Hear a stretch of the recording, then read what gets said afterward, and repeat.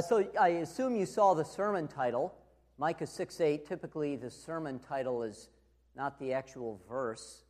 But at Timothy Christian this year, Micah 6:8 has been a theme verse. We're talking kindergarten through 12th grade.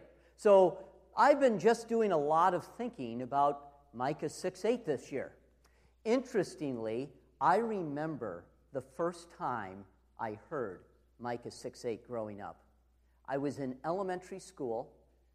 It was a presidential election season, and somebody asked one of the candidates what his favorite Bible verse was. And he responded, Micah 6:8. And I heard the verse. I'm like, wow, that is good. This guy must be smart, because he found this really good verse in the middle of boring prophecy books of the Old Testament, and I was like, wow. Now, this man went on to become president, and his name? Oh, what? Yes? I heard somebody. Jimmy Carter, and his favorite verse. And what a wonderful verse that it is. Written thousands of years ago. But as we will look at this passage this evening, we will see that these ancient words have fresh relevance to our lives. And if we are to live our lives by Micah 6:8, we are free to sing and to soar in life the way God intended us to live. So let's turn our attention to the scripture passage, and we will read a number of verses before to put Micah 6:8 in context.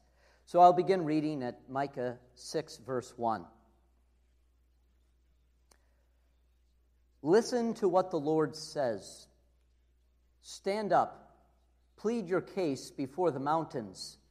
Let the hills hear what you have to say.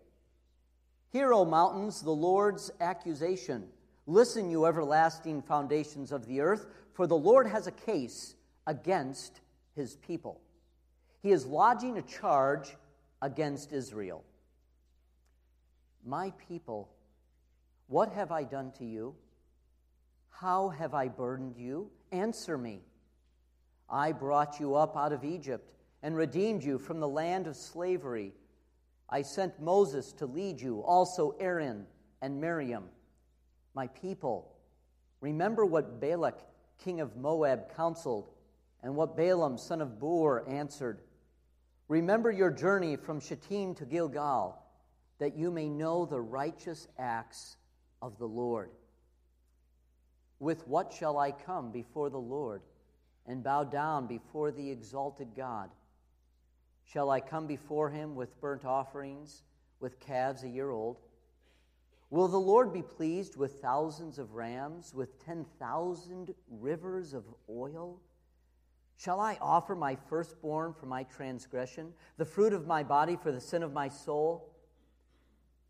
He has showed you, O man, what is good. And what does the Lord require of you? To act justly, and to love mercy, and to walk humbly with your God. The word of the Lord.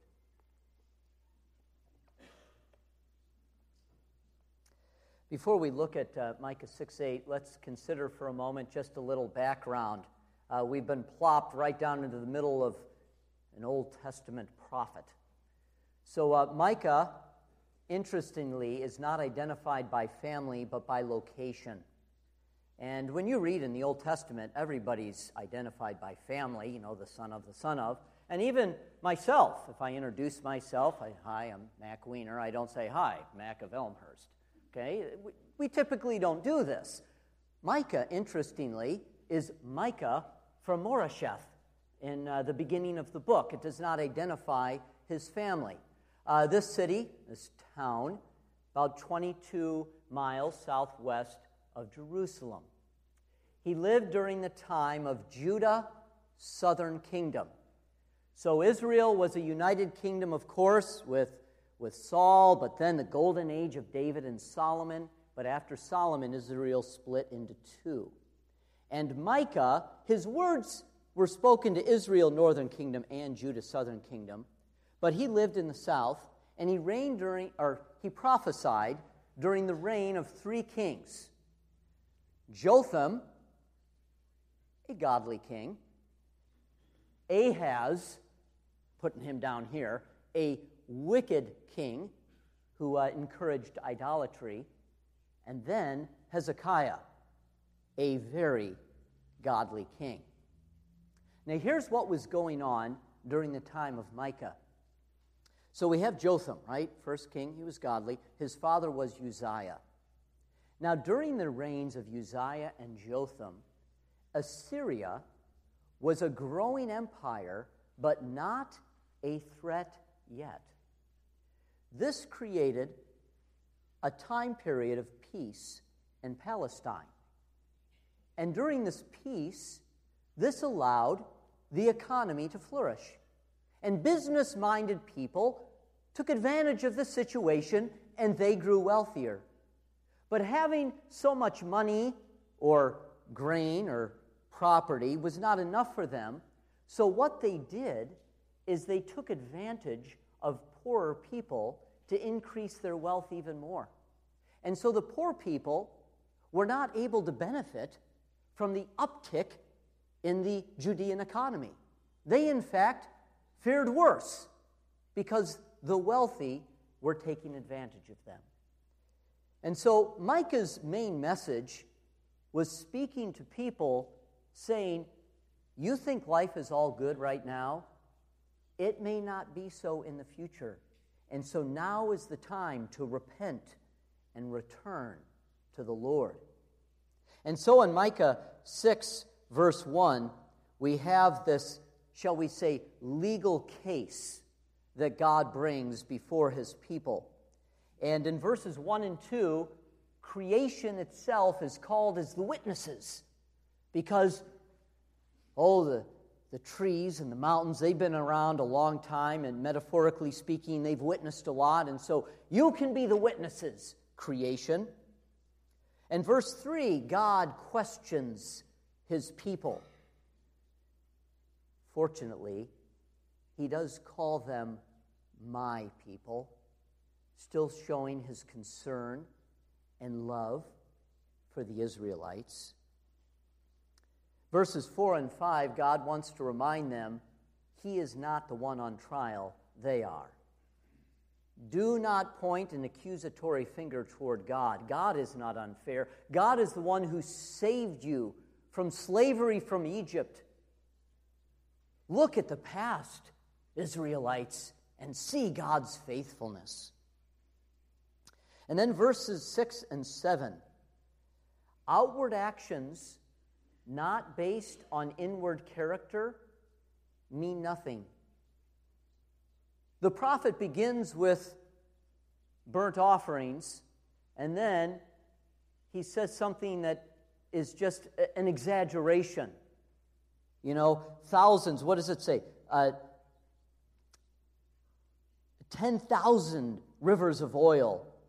Will the Lord be pleased with thousands of rams? Somebody walks into Faith Church tonight and says, here's $1 million for the offering. Wow, what a spiritual person. Now, amen, accept it. Okay, this is good. However, when God looks, who cares about that religious deed if in here is not in the right place? So Micah 6:8, this all comes down to Micah 6:8 that says, look at your heart. That's where it begins. It begins in the heart, and then it works outward to your actions. So let's take a look at our hearts. The first heart attitude we are called, the people we're called to and we are called to, is to do justice. To do justice. Fairness or equity to those in a weaker social position. Fairness or equity to those in a weaker social position. God is just. He has given us as humans this sense of justice, although often, of course, twisted by sin. But we know we have this in our hearts. Whenever you are treated unjustly, you are ticked off. What is that? We have, life needs to be just. This idea of justice.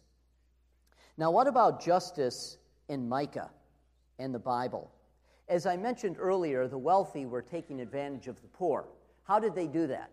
Well, they did that through corrupt business practices. They just weren't honest. Secondly, through injustice in the court system, pay off the judge. Or third, they took advantage through excessive taxes or interest that was charged. Beyond reason, excessive.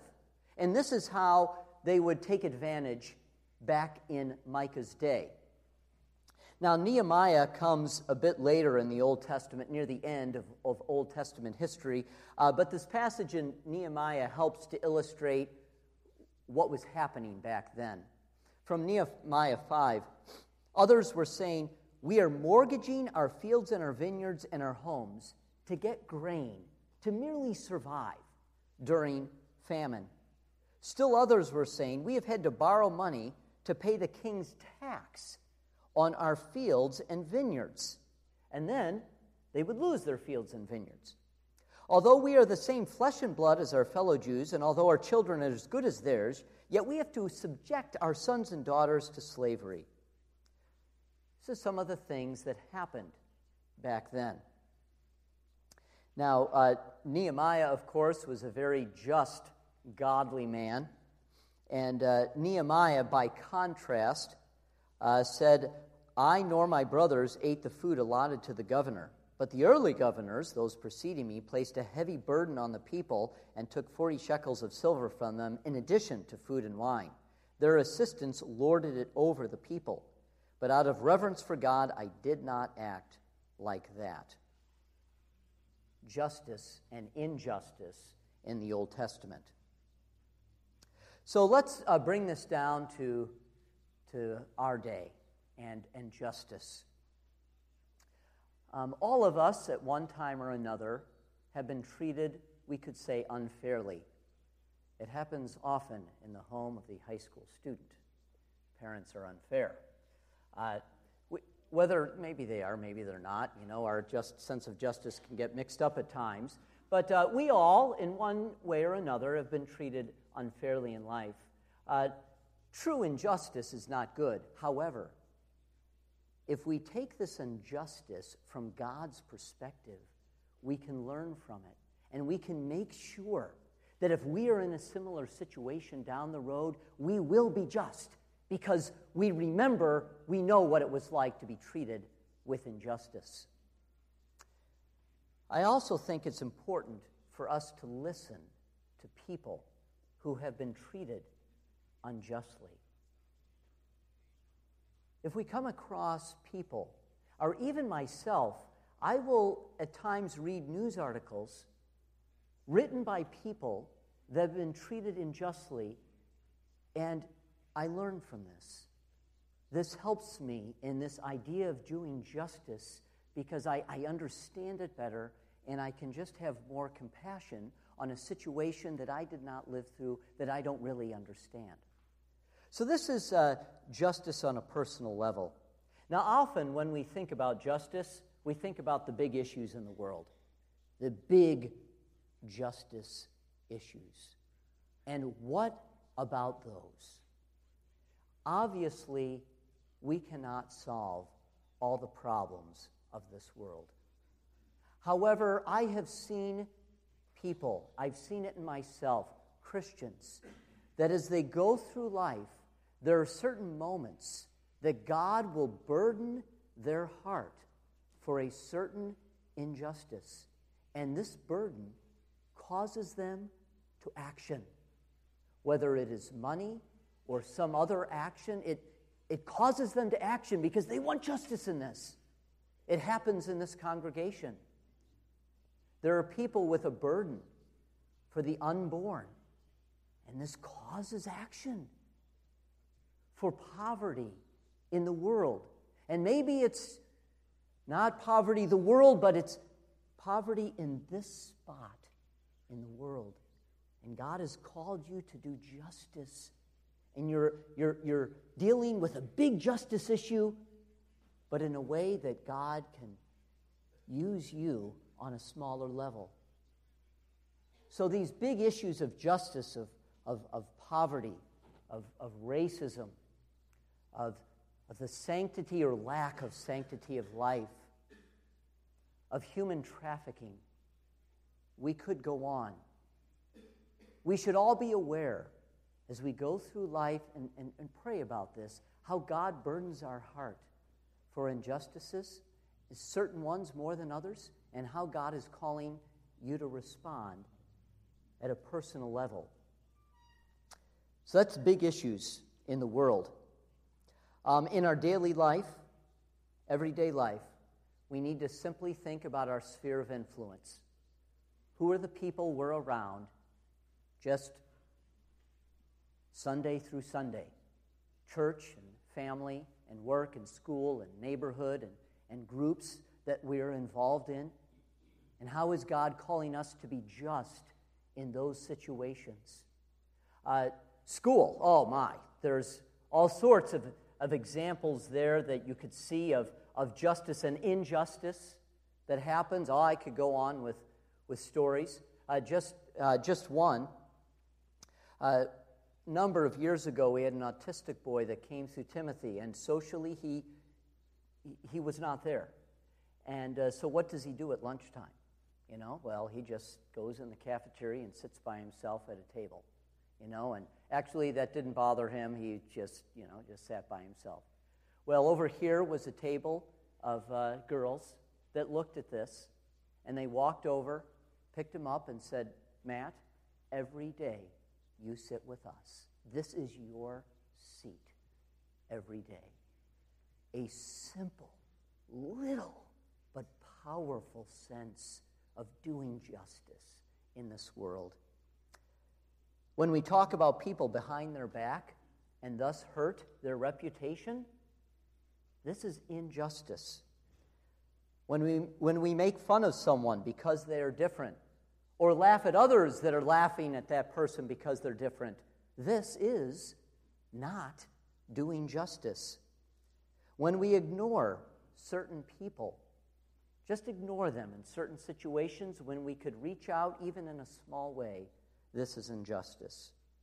How is God calling His church, His people, you and I, to do justice on a daily basis? Do justice. Second, love mercy. Or you could also translate this word love kindness. Okay, on a scale from 1 to 10, how would you rate your kindness? I will not pick on anyone, but how kind are you? Okay, let me up the ante on a scale from 1 to 10. How kind are you to those that are unkind toward you? Okay, and one more. Oh, this raises the stakes higher. Ready? On a scale from 1 to 10, how much do you enjoy being kind to the unkind? Love mercy, love kindness. And guess what? That's all I have to say about that point. If you invite me back again, because this is a Timothy Christian thing, I did a chapel talk just on that. I'll do a sermon another time. So we move on to walk humbly, okay? All right. But still, please be kind, be merciful this week. Amen. Okay. Walk humbly. Walk is your lifestyle. It's just how you live is your walk, right? And humbly, well, actually, it is a person that does justice and loves mercy and loves kindness. If you're living that out, well, you're walking humbly. You see here in Micah, these people with money and influence were proudful. I want more for me. Therefore, they were not humble. Bible says here to walk humbly. No pride. Surrender to God. Your motto is, "Thy will be done." That is humility. Humility in the Bible. Micah prophesied during, I said, Jotham, Ahaz, and Hezekiah. Now, Jotham had a father, Uzziah, Uzziah reigned for a long time. He was a godly king. But near the end of his reign, pride grew in his heart. And he went into the temple, and he was going to do a religious ritual that only priests were supposed to do.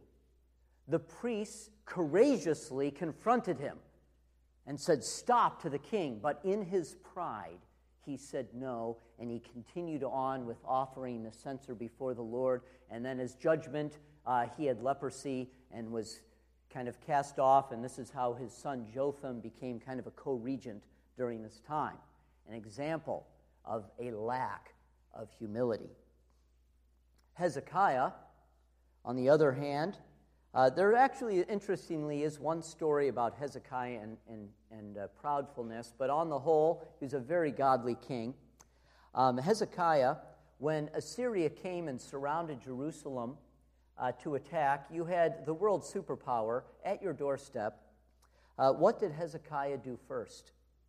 When Hezekiah heard this, he tore his clothes, put on sackcloth, humbled himself, and went into the temple of the Lord.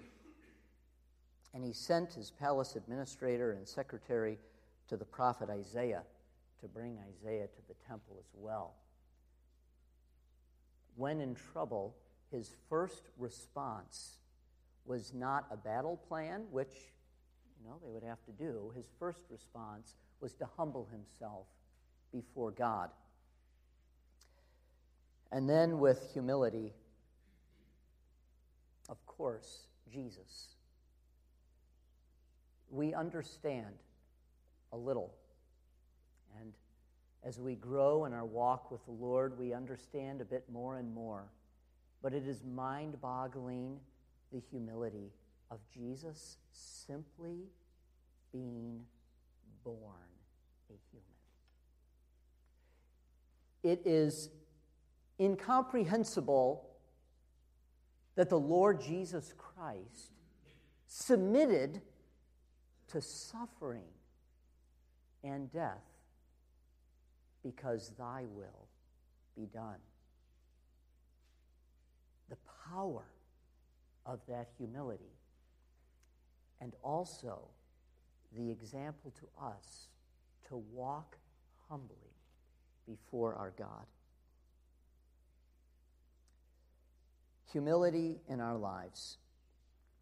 God calls us to live a life that says, thy will be done, to surrender to God, and simply be humble. Many opportunities throughout the week in which we are called to simply show others should be more important than ourselves, walking humbly. I like what C.S. Lewis said. Humility is not thinking less of yourself. It is thinking of yourself less. I had to read that twice, so I will for you. Humility is not thinking less of yourself. I'm nothing, okay? Not less of yourself, but thinking of yourself less. So what should our response be to this clarion call of godly living in Micah 6:8? To do justice.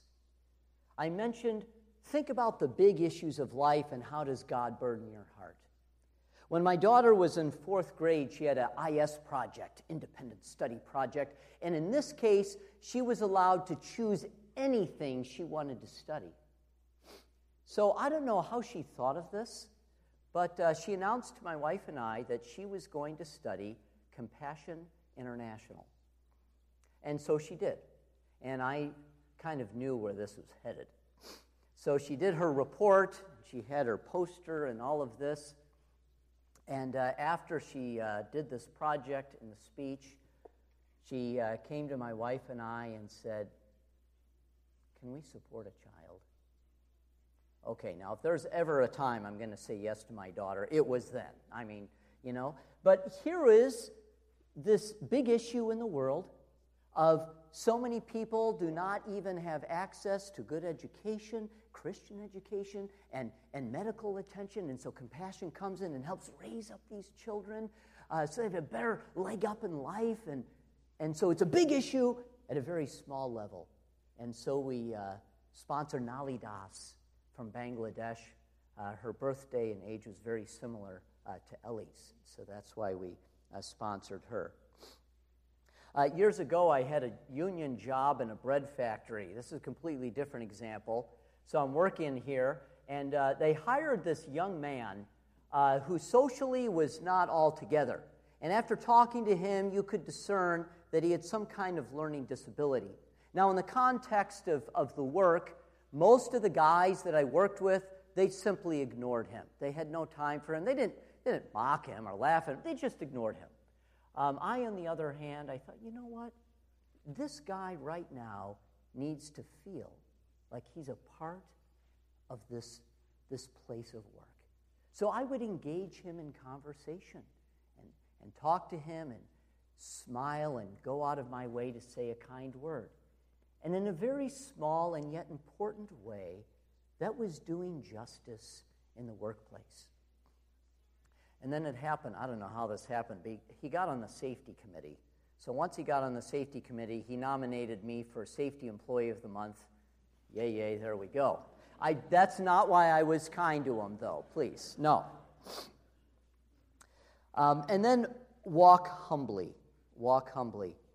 A number of weeks ago, I did a message on kind of the metaphor of the message was my time at Rehoboth.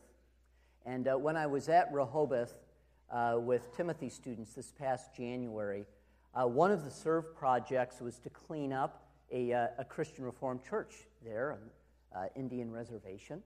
And so we're cleaning up the church, and the pastor came, and it was a tough go. Congregation, very small, and yet committed. And he asked if some of the students could go and work in his house. And we had students we needed to find work for. Sure. So I sent some students into his house. And the children's bedrooms were not just a mess, but disgustingly dirty. Ugh. And these Timothy students that served in this particular project, my mind thought, how humble of them to be on their hands and knees, not just straightening a room, but cleaning just filth from this room, and they did it with a smile and joy. On the same trip, students served the homeless. And it's very easy to be like, well, we've got our act together more than them. And on one level, yes, we do, but we talked together. And the students realize this, that, do you know, I am dead in my sin, raised to life by Jesus Christ. It is by God's grace. And so I humbly serve other people that are struggling and help them with gladness. And there was great humility in this service as well. Additionally, when we are in trouble, in humility, like Hezekiah, we need to come before God and pray. And since we live on this side of the cross, we submit to the lordship of Jesus Christ. Micah 6:8, he has told you what is good and what does the Lord require of you, but to do justice, to love mercy and kindness, and to walk, to live humbly before your God. Amen.